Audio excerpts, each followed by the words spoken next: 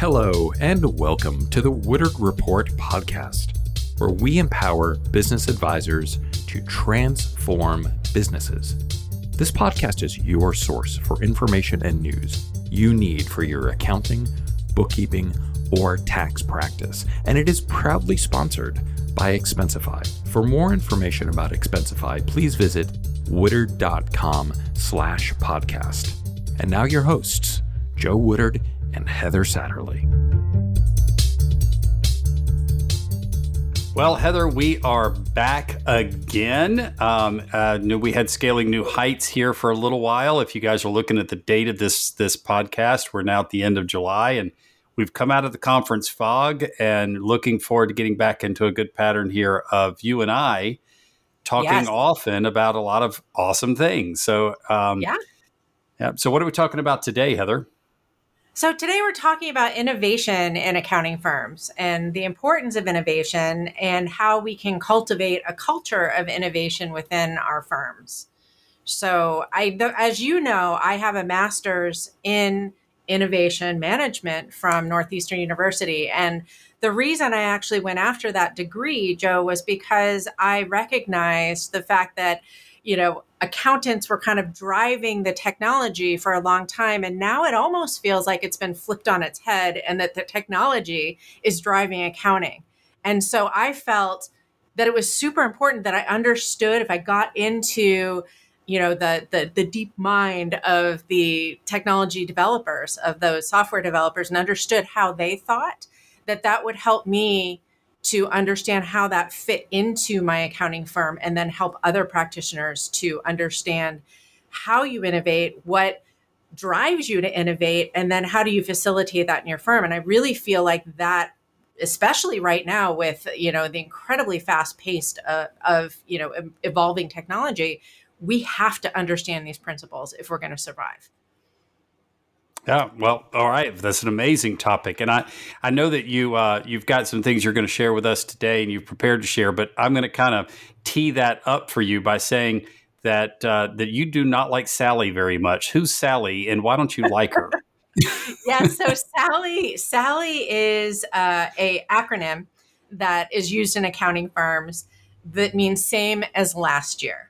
Right. So when I was a fledgling accountant and I was doing my first audit work and learning the ropes, you use Sally when you're going through an engagement and you come up against a balance sheet item or some kind of account or something that you're looking at and you don't really know the answer, or there's no change from the prior year, you would write in same as last year, SALY.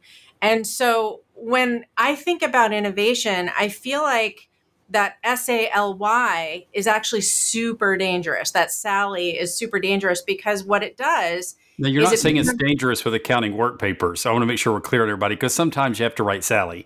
You're just drawing. It's the mindset. It's the mindset. Yeah. That's the problem. What it ends up happening, Joe, is it becomes a crutch. It becomes a crutch. I just have to write Sally and I'm done. And honestly, as a fleggling accountant, I kind of felt like there was a comfort when I would be going down through the work and I would see Sally on the work paper, because I'm like, oh, I don't have to do anything with this.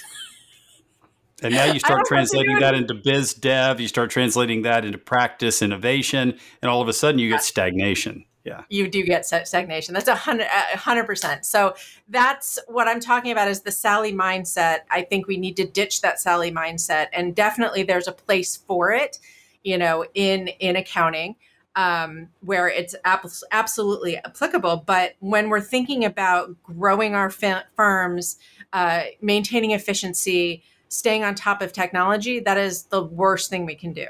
We definitely need to be bringing all of our processes and what we're doing and making sure that we're shaking them out, once a year, doing our spring cleaning and looking, is this still relevant? Is this process, is this product that we're delivering to our clients still relevant?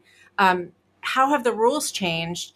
And if we're not constantly doing that and keeping an open mind, then we do end up with stagnation and we lose that competitive edge against our competitors and in the industry. So what I wanted to focus on today, Joe, is talking about innovation in accounting firms, we're very much, defined by rules and regulations and process and due diligence and all the things that tend to stay the same and need to be very solid and defined, which makes it particularly hard to stay innovative within our industry, because you have to walk that fine line between, staying compliant, right, and staying innovative and thinking beyond the constraints of what we have historically done. Because the Right? accounting cycles do pull us into a treadmill. They And do. it's a necessary treadmill, but then we start to treat all of our practice as the treadmill.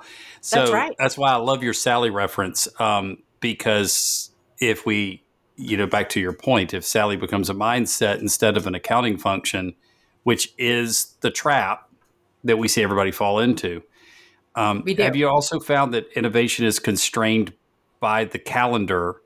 I found this as I'm trying to coach firms, right? They get really excited about all the changes they're going to make, and then they have the panacea of Q3, Q4, and then there's really not any time to implement anything in a sticky way before they're pulled back under again, with January through April, and then just repeat the vicious cycle. And it's all, so I'm seeing in some cases not a lack of innovation, but a lack of execution on what we innovate.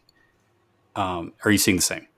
Yeah, absolutely. I do. And I think part of it is systemic, of course, based on the fact that we're a very cyclical industry and we are tied to deadlines that are assigned by agencies outside of our control. And the thing is that we as citizens, right, and as professionals, it doesn't have to stay that way. And I think that we have to think bigger, and we have to think, okay, if that doesn't work and that's causing an issue for our firms and our clients, what can we do? And what can we do with our voices to make that change? So that's where innovation comes in. I mean, innovation at its foundation is thinking beyond what's now and thinking with a completely open mind on how do we make a situation, a process better. So we have two types of innovation. And I'm going to go back to school here for my master's degree, is we have sustaining innovations. And sustaining innovations are where we're essentially creating a product or service and we're just making incremental improvements to that product or service. So a sustaining innovation is, if you think of, I like to use for my husband the example of a Camaro. My husband loves muscle cars and he restores them. And he has a 1969 Camaro convertible that he's had longer than me. We're the same vintage, but he has had it longer than me. And I truly believe it is his true love. So he's got this beautiful Camaro from 1969 that he loves. And we spent a lot of time in it. Well, Chevy, who made the Camaro, they continue to innovate on that model of Camaro.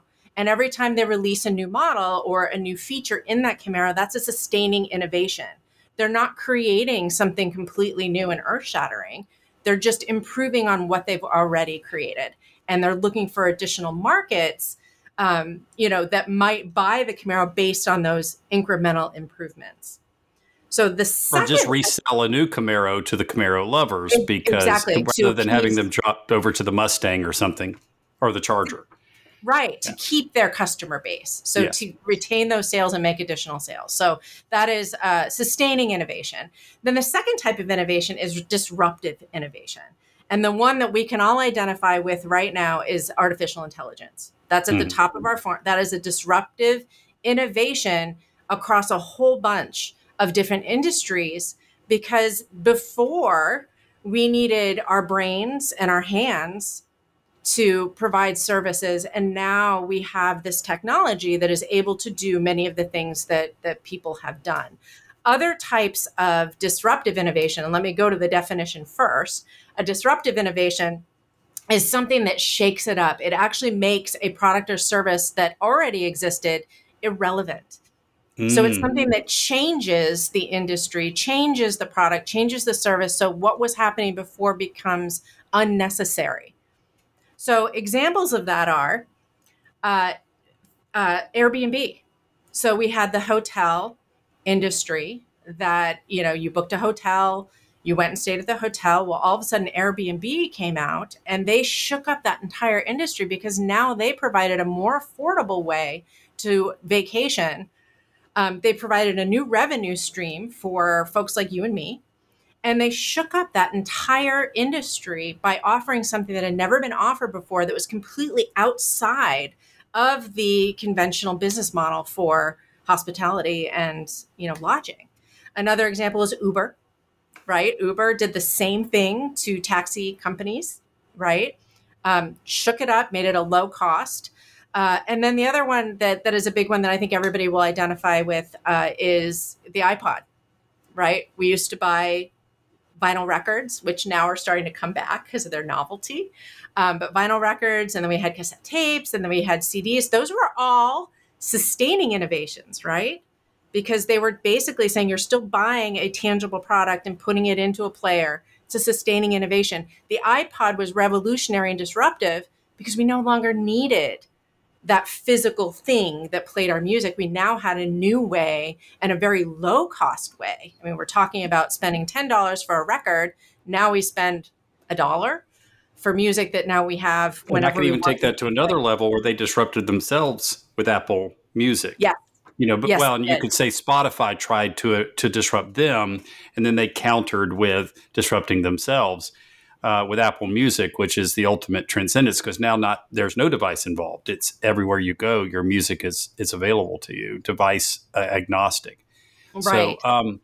So and then the thought that was going through my mind, and this is a bit of a throwback, but I always like to use the travel industry as a little bit of a throwback. They were almost the first ones that suffered the web disruption, and nobody thought that entire industry could be shook the way it was.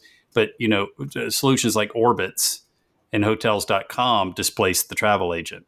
And I think I know some of our listeners may be younger. They don't realize that was a major profession in the United States of America. I mean, they had storefronts. You couldn't drive 2 blocks without seeing a travel agency, and yet it's completely gone now. Other than maybe some niche cruises or some gig economy workers that do it. Some of the tennis friends that my wife has do these, the side out of their home with boutique kind of or European vacations. But for the most part, that industry is gone. And even American Express was involved in it as a major arm of their business. It was in their shareholder reports every quarter, and it's gone. Right. So, so so those are disruptive innovations, examples of definitely. And, and you're saying AI could do that to us to some degree. I think I do. I think that, for writers are the ones, I think creatives are the ones that I'm most concerned about AI completely disrupting, because, writing, a good writer, that's considered a talent and a skill and it's something that not everybody can do. Well, now everybody can do it. Everybody can do it in air quotes. Yeah. Yeah, exactly. Everybody can do it in air quotes. Well, I just wanted a little light reading one time when I was eating sushi by myself, and I thought, well, and this is a good example of it. I thought, all I really want is about 20 minutes worth of reading. So instead of going, because I'm a big Stephen King fan, I just asked ChatGPT, write me a short story I can read in about 10 minutes in the Stephen King style, and it did in seconds, and it wasn't a bad story. It wasn't as good as Stephen King, but it was a good little read while I ate my sushi. And, right now, as we're recording this podcast, you might be listening years from now, but as we're recording it, Hollywood, SAG is striking over this very issue, as well as other artificial intelligence issues. And rightfully so. I mean, if I was a writer or as an actor, I would be very concerned right now, because now AI can create, an avatar that looks like me, that sounds like me, and it's very realistic. And my likeness should belong to me, and that's 100%. And they sell their likeness and they sell their their voice and everything else as part of their product, and now that could be displaced or digitized. So it's going to be interesting to watch all of this play out.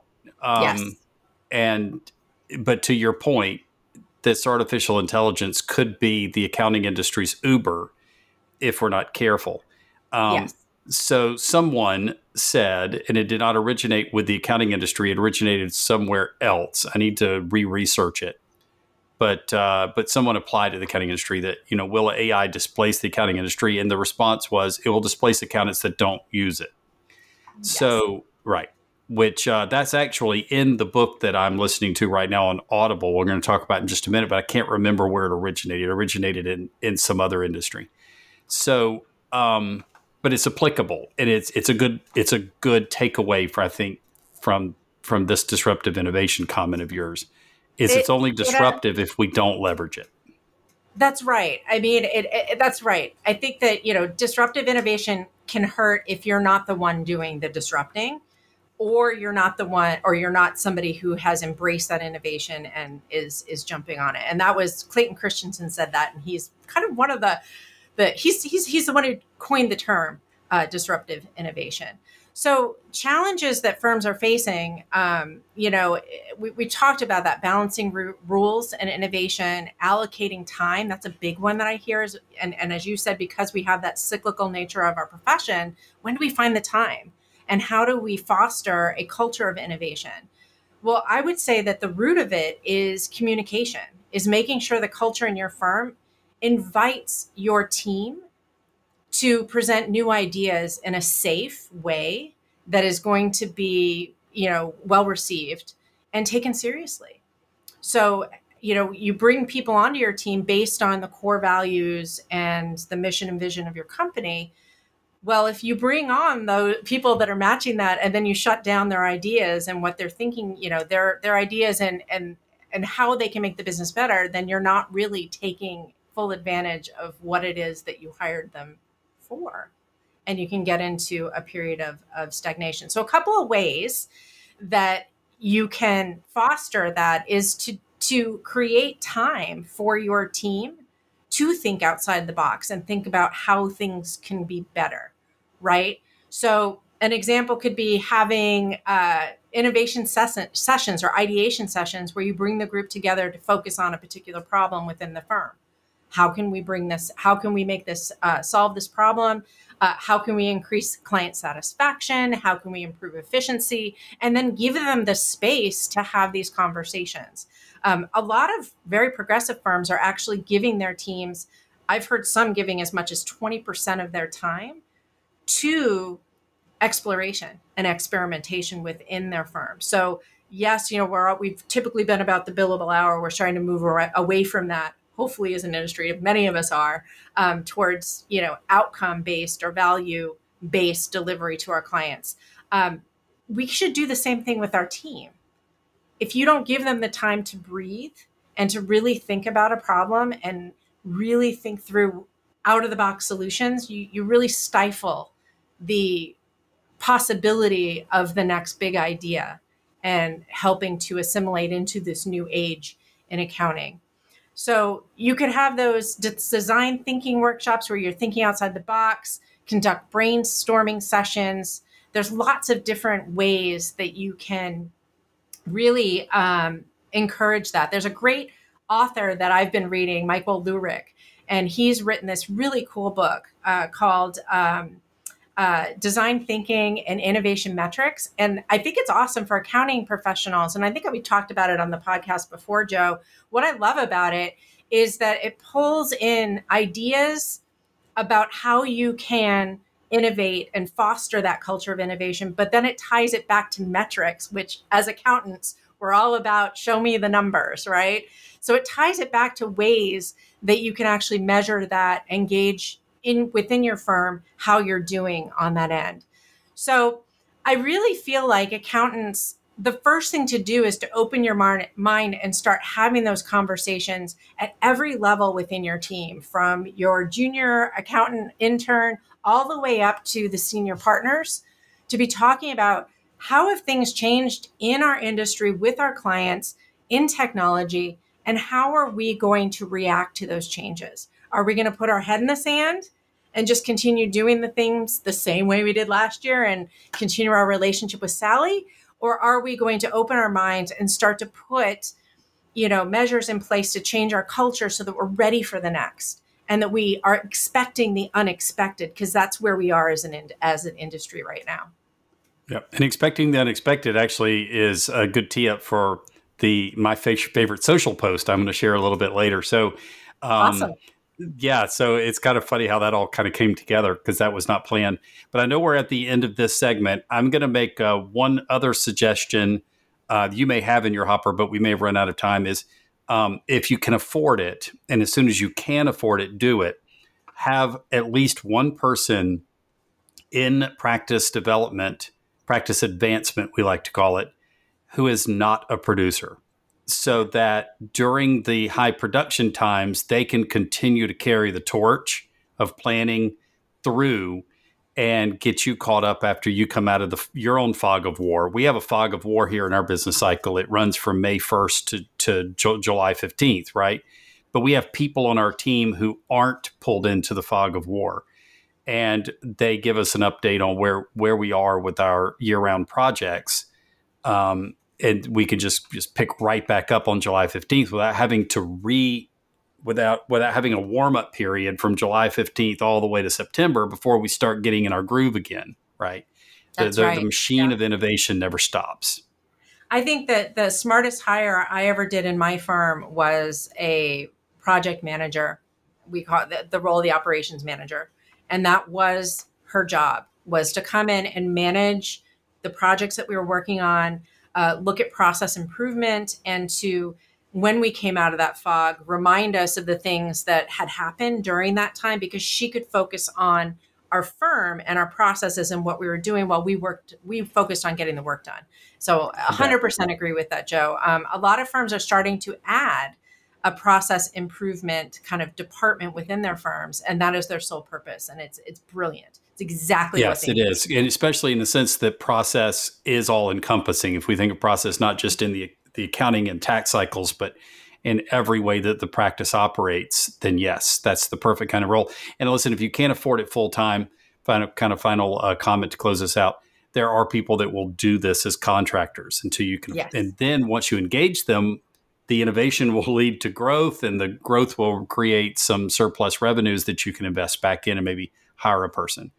Yes. All right. So fantastic. Let's be innovators. Those books that Heather mentioned will be available. The links to those will be out on woodard.com/podcast here very soon. So you can go read those books. And then the other book I would recommend, I've recommended many times here on the podcast, is The Working Genius, Patrick Lencioni, because he talks about ideation, activation, and implementation, which are a framework for your brainstorming to make sure you act upon what you're brainstorming and do it wisely. And then the other book I would recommend, based on what Heather said, is Patrick Lencioni's Death by Meeting, because all meetings are not of the same nature. And Heather gave you some examples of ones that are not administrative, non-operational, non-production.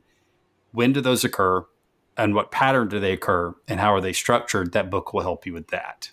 All right. So next segment, you and I are TV and movie buffs, and we like to extract awesome quotes from TV shows and movies.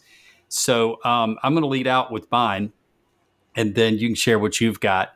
I went on vacation for a couple of weeks, and since it relaxes me to watch TV, I thought, well, why don't I just rewatch as many episodes of The House of Cards in order as I can, because I loved that show when it first came out. So I've watched maybe seasons 1 and 2, just kind of, hanging around on vacation a little bit in the cracks. And Frank Underwood's quite the one-liner, that character who I won't ruin it for you if you don't know who that is, but he's just a politician. We'll leave it at that. He said when he was negotiating something with Russia, I believe, he said, you can't turn a no into a yes without a maybe in between. That's a good quote.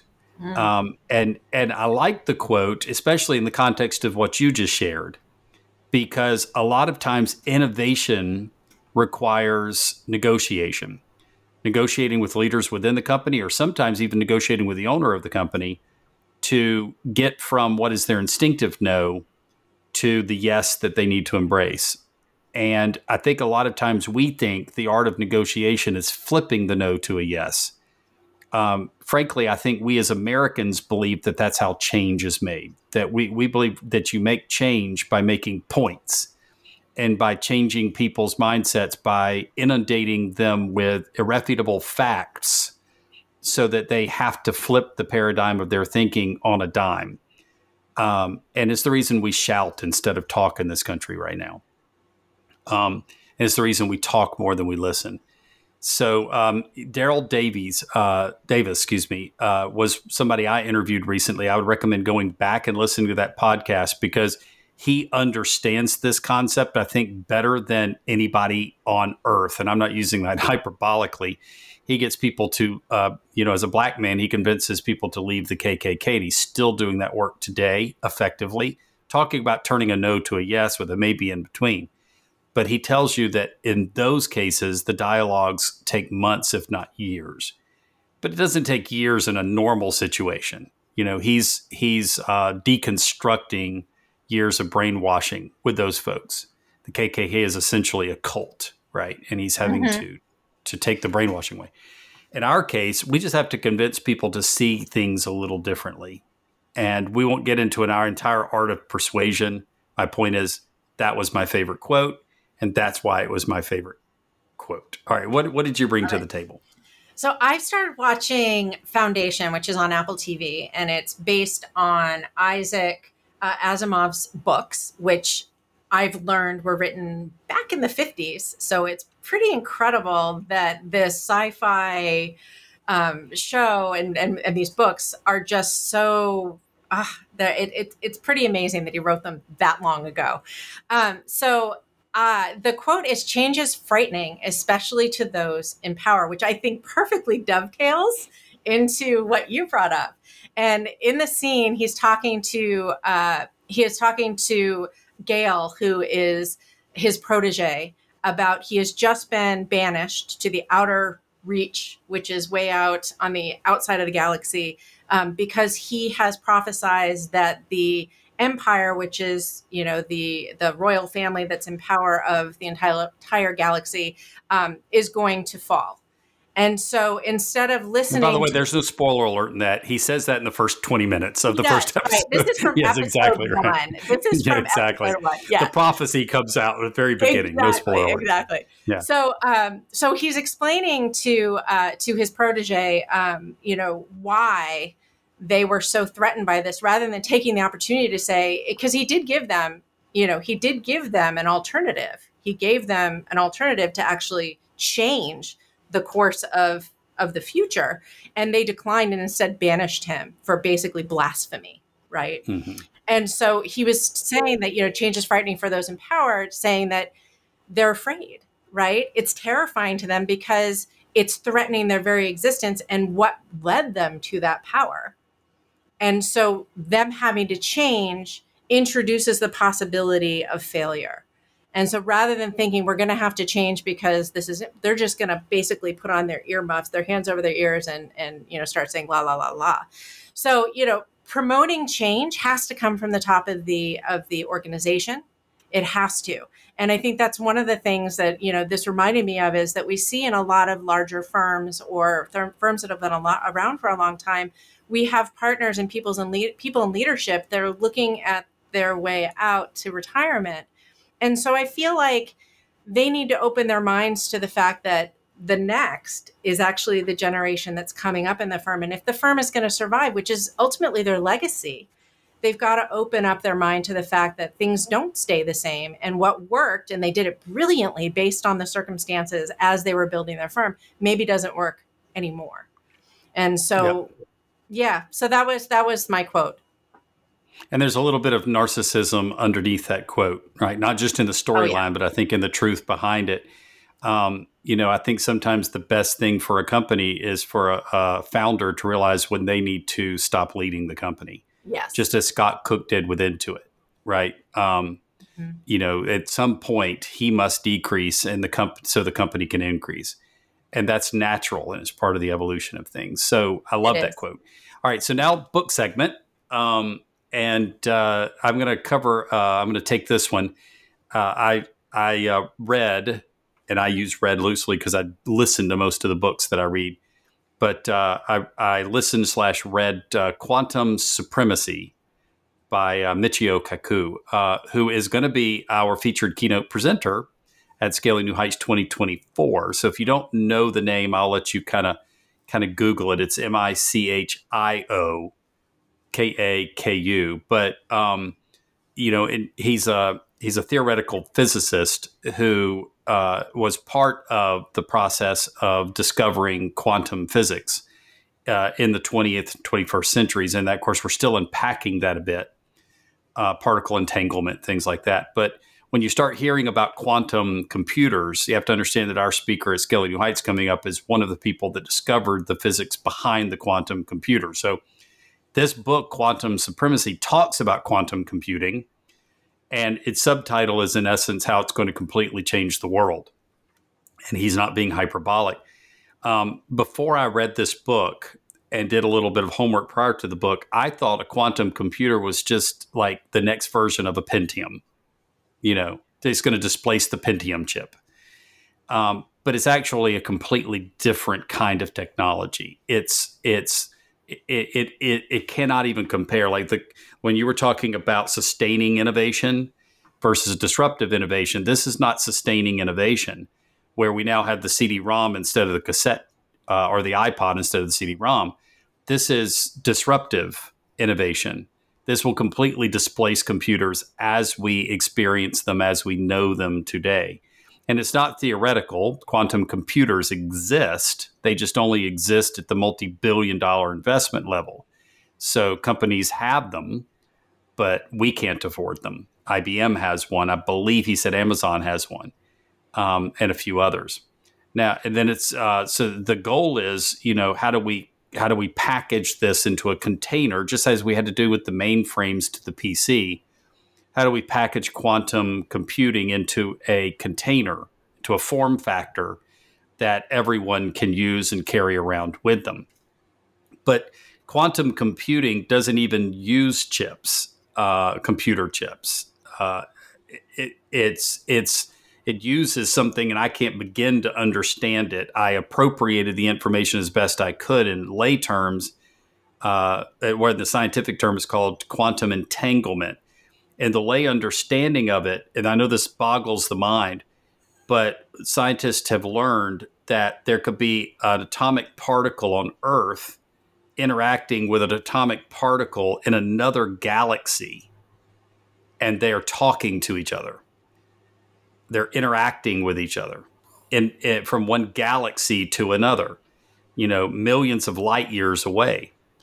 And so if these two atoms can be interacting with each other, I use talking figuratively, if they can be interacting with each other millions of light years away from each other, then how fast could we process information between California and Georgia, or just inside of the quantum computer itself?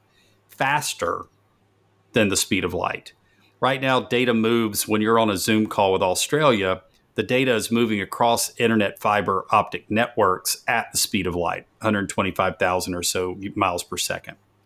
But now it will be so fast that it is not figuratively, but literally instantaneous. It's existing. The data is existing in Australia and Georgia at the same time. Another way of understanding quantum physics, and again, this is understanding without understanding it, is there's a problem with Newtonian physics that in traditional physics, that if I shoot an arrow and I measure the distance of the arrow to the target, I'm always measuring the distance to the target in half. It's now 50% toward the target, then 50% more, and I'm always cutting the distance in half. Well, in that kind of physical measurement, it will never actually reach the target. It'll just always be half the distance from its previous location. So obviously that measurement of physics doesn't actually measure reality. It just measures it so close to reality that its immaterial discrepancy, as we would say in the accounting world, is infinitesimal. So, but what is the actual measurement? This is another mind-boggling thing. Just like an atomic particle can interact with another atomic particle in another galaxy, the arrow arrives at the target before it left the bow. That's the actual quantum physics. So, because remember, space and time are the same thing. The time it takes to carry for the arrow to move from the bow to the actual target is a measurement of a combination of space and time. And time then becomes malleable to space. Now, I'm not saying we can all understand theoretical physics. I'm not Sheldon Cooper, and I don't know that anybody listening to our podcast is. Michio is an actual real-life Sheldon Cooper, or he would say Sheldon is a fictitious him. He gets it. Other people like him get it. Stephen Hawking, a contemporary of his, who he interacted with regularly, got it. But all we have to understand is there's some mysterious force here called quantum physics that we don't have to understand any more than we have to understand how a TV signal got to our television through the airwaves before there was fiber optics. I don't understand how that happened. I don't understand radio waves. We don't have to understand it. We just have to understand it exists. And we have to understand that it will change everything in our world because we're talking about processing information billions of times faster, inconceivably faster than we do today. So what are some of the practical implications of that? Well, in the negative sense, quantum computers can crack distributed ledgers. Blockchains are now no longer secure.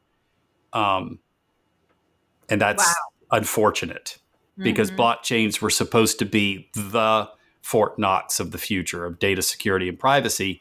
They're no longer safe. And if they're no longer safe, then in the negative sense of the world, no computer system on planet Earth is safe. No government system is safe. A quantum computer can basically do anything it wants to do and go anywhere it wants to go. You combine that with artificial intelligence and you start getting the stuff of sci-fi. So there's the warning shot of this, which Michio covers in his book. The positive side of it is the medical research that we're doing right now to solve cancer. The reason we haven't solved cancer is because the computers that need to process the information, it would take them thousands of years to process enough data points to find the combination of factors that create certain cancers, where it would take a quantum computer minutes, not thousands of years, but minutes to do the same thing. So once quantum computers become mainstream in the medical industry, we may actually have a cure for cancer and Alzheimer's and various other diseases. So medical implications are huge. Solving the mysteries of the universe is huge. Mysteries like dark matter that literally holds our universe together. Nobody understands it. String theory, which in 9 seasons of Big Bang Theory, Sheldon was never able to solve because it can't be solved right now. A single equation that defines our universe perhaps could be, technologies that allow us to move faster than the speed of light. Warp technologies, for example, space folding technologies, both of which are the stuff of sci-fi, but are also predictive in nature, could be what quantum computers allow us to do. So we're through artificial intelligence combined with quantum supremacy, we are truly approaching a technological singularity. The world as we know it now will not be the same world, even comparatively, 50 to 100 years from now. It'll be incomparatively different, inconceivably different. So I would encourage everybody to read the book.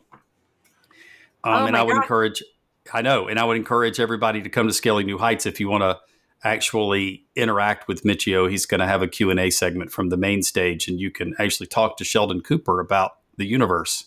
Right. Well, it sounds like it's not light reading. Definitely not light reading. It's surprisingly lay term. Well, and that's the great thing about Michio is that I've seen him on several, television shows and interviews, and he brings it, he makes it understandable. So I'm really excited to see him to present at Scaling next year. Absolutely. So, all right. So we've got 2 more segments, and they're quick ones here. I'll let you lead out. We have our favorite social posts of the week. What was yours?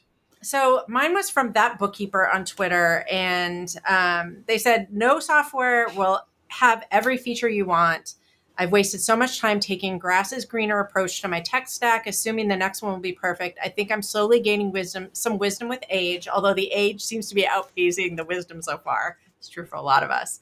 So they go on to say, old me, jump to the next shiny option, spend a day learning the new software, get nothing accomplished. New me, ask myself if I really need to solve this problem, see if I can solve the problem in a different way, find a way to build the feature myself.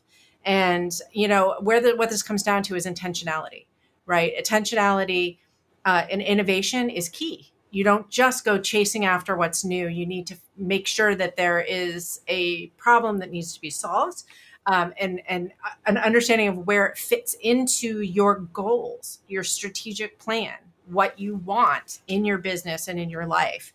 And never forget that middle step, going from ideation to activation and then implementation. And that's where most of us go sideways, as we jump right from the ideation to the implementation without taking that time to discern whether or not it's a good strategic decision to move forward. Love that. Absolutely love that. Mine comes from Megan Tarnow, who said, I need to get over my sadness at people not being who I thought they were. They just are who they are, and I need to accept it. She didn't say respect it, because maybe who they are is not respectable. But what I'm hearing in her is the wisdom of the, sort of the serenity prayer, as it's called, right? God, grant me the serenity to accept the things I cannot change, courage to change the things I can, and the wisdom to know the difference. I mean, most people know that saying, right, because of 12-step programs and stuff like that. There's a wisdom and a liberty in acceptance, and acceptance is not endorsement, and acceptance is not necessarily even passive. Acceptance doesn't mean that I don't protect myself. Acceptance is just understanding that I can't change people, and if you've ever been married, you understand that very well, because you might have gone into the marriage trying that. A lot of people do, and then understanding that accepting your spouse's differences, your child's differences, and also accepting the things inside yourself, which, we all have those elements of ourself that we have to try to manage, but we can't change. Right. And that kind of gets us back to the 12-step recovery piece of it, right? So I love that. It's extremely wise. And I would encourage everybody, when you see the link that's posted out at woodard.com/podcast, not just look at what she wrote, but look at all the different things that people wrote about what she wrote. It might help you with the chapter of life that you're in right now. So on the last segment, we always like you to close out, since this is called the Woodard Report podcast, with your favorite article. You're the senior editor of the Woodard Report. What's your favorite article that came out recently? So Kevin Woods has been doing a series of articles, and he is focusing on economics. So I think that economics, especially accountants and bookkeepers that get kind of stuck in like the day-to-day, he does a really great job of kind of reminding us about the big picture. And so he's done in his series, Understanding Macroeconomics, Microeconomics, and their Crucial Role in Consultancy, which is really not just looking at the strategic objectives of your client or your firm, but taking into account the economic factors that are happening outside your firm, and making sure that that's something that you are looking at as you're advising. What I loved about it was that a lot of us, maybe didn't take economics in college or were not familiar with it. And he just does such a great job explaining what it is and how you can apply it to business and your life. So love that. I'm really looking forward to more articles from Kevin. That's fantastic. All right. Well, Heather, it has been fantastic to be with you over the last 45 minutes here. And I was a little bit of withdrawal symptoms, since we haven't done this since May. So I thoroughly enjoy these conversations that we have, and I look forward to doing this again. And I'm sure everybody else listening in to hearing it again very soon. Thank you for joining us. For more information, please visit woodard.com/podcast.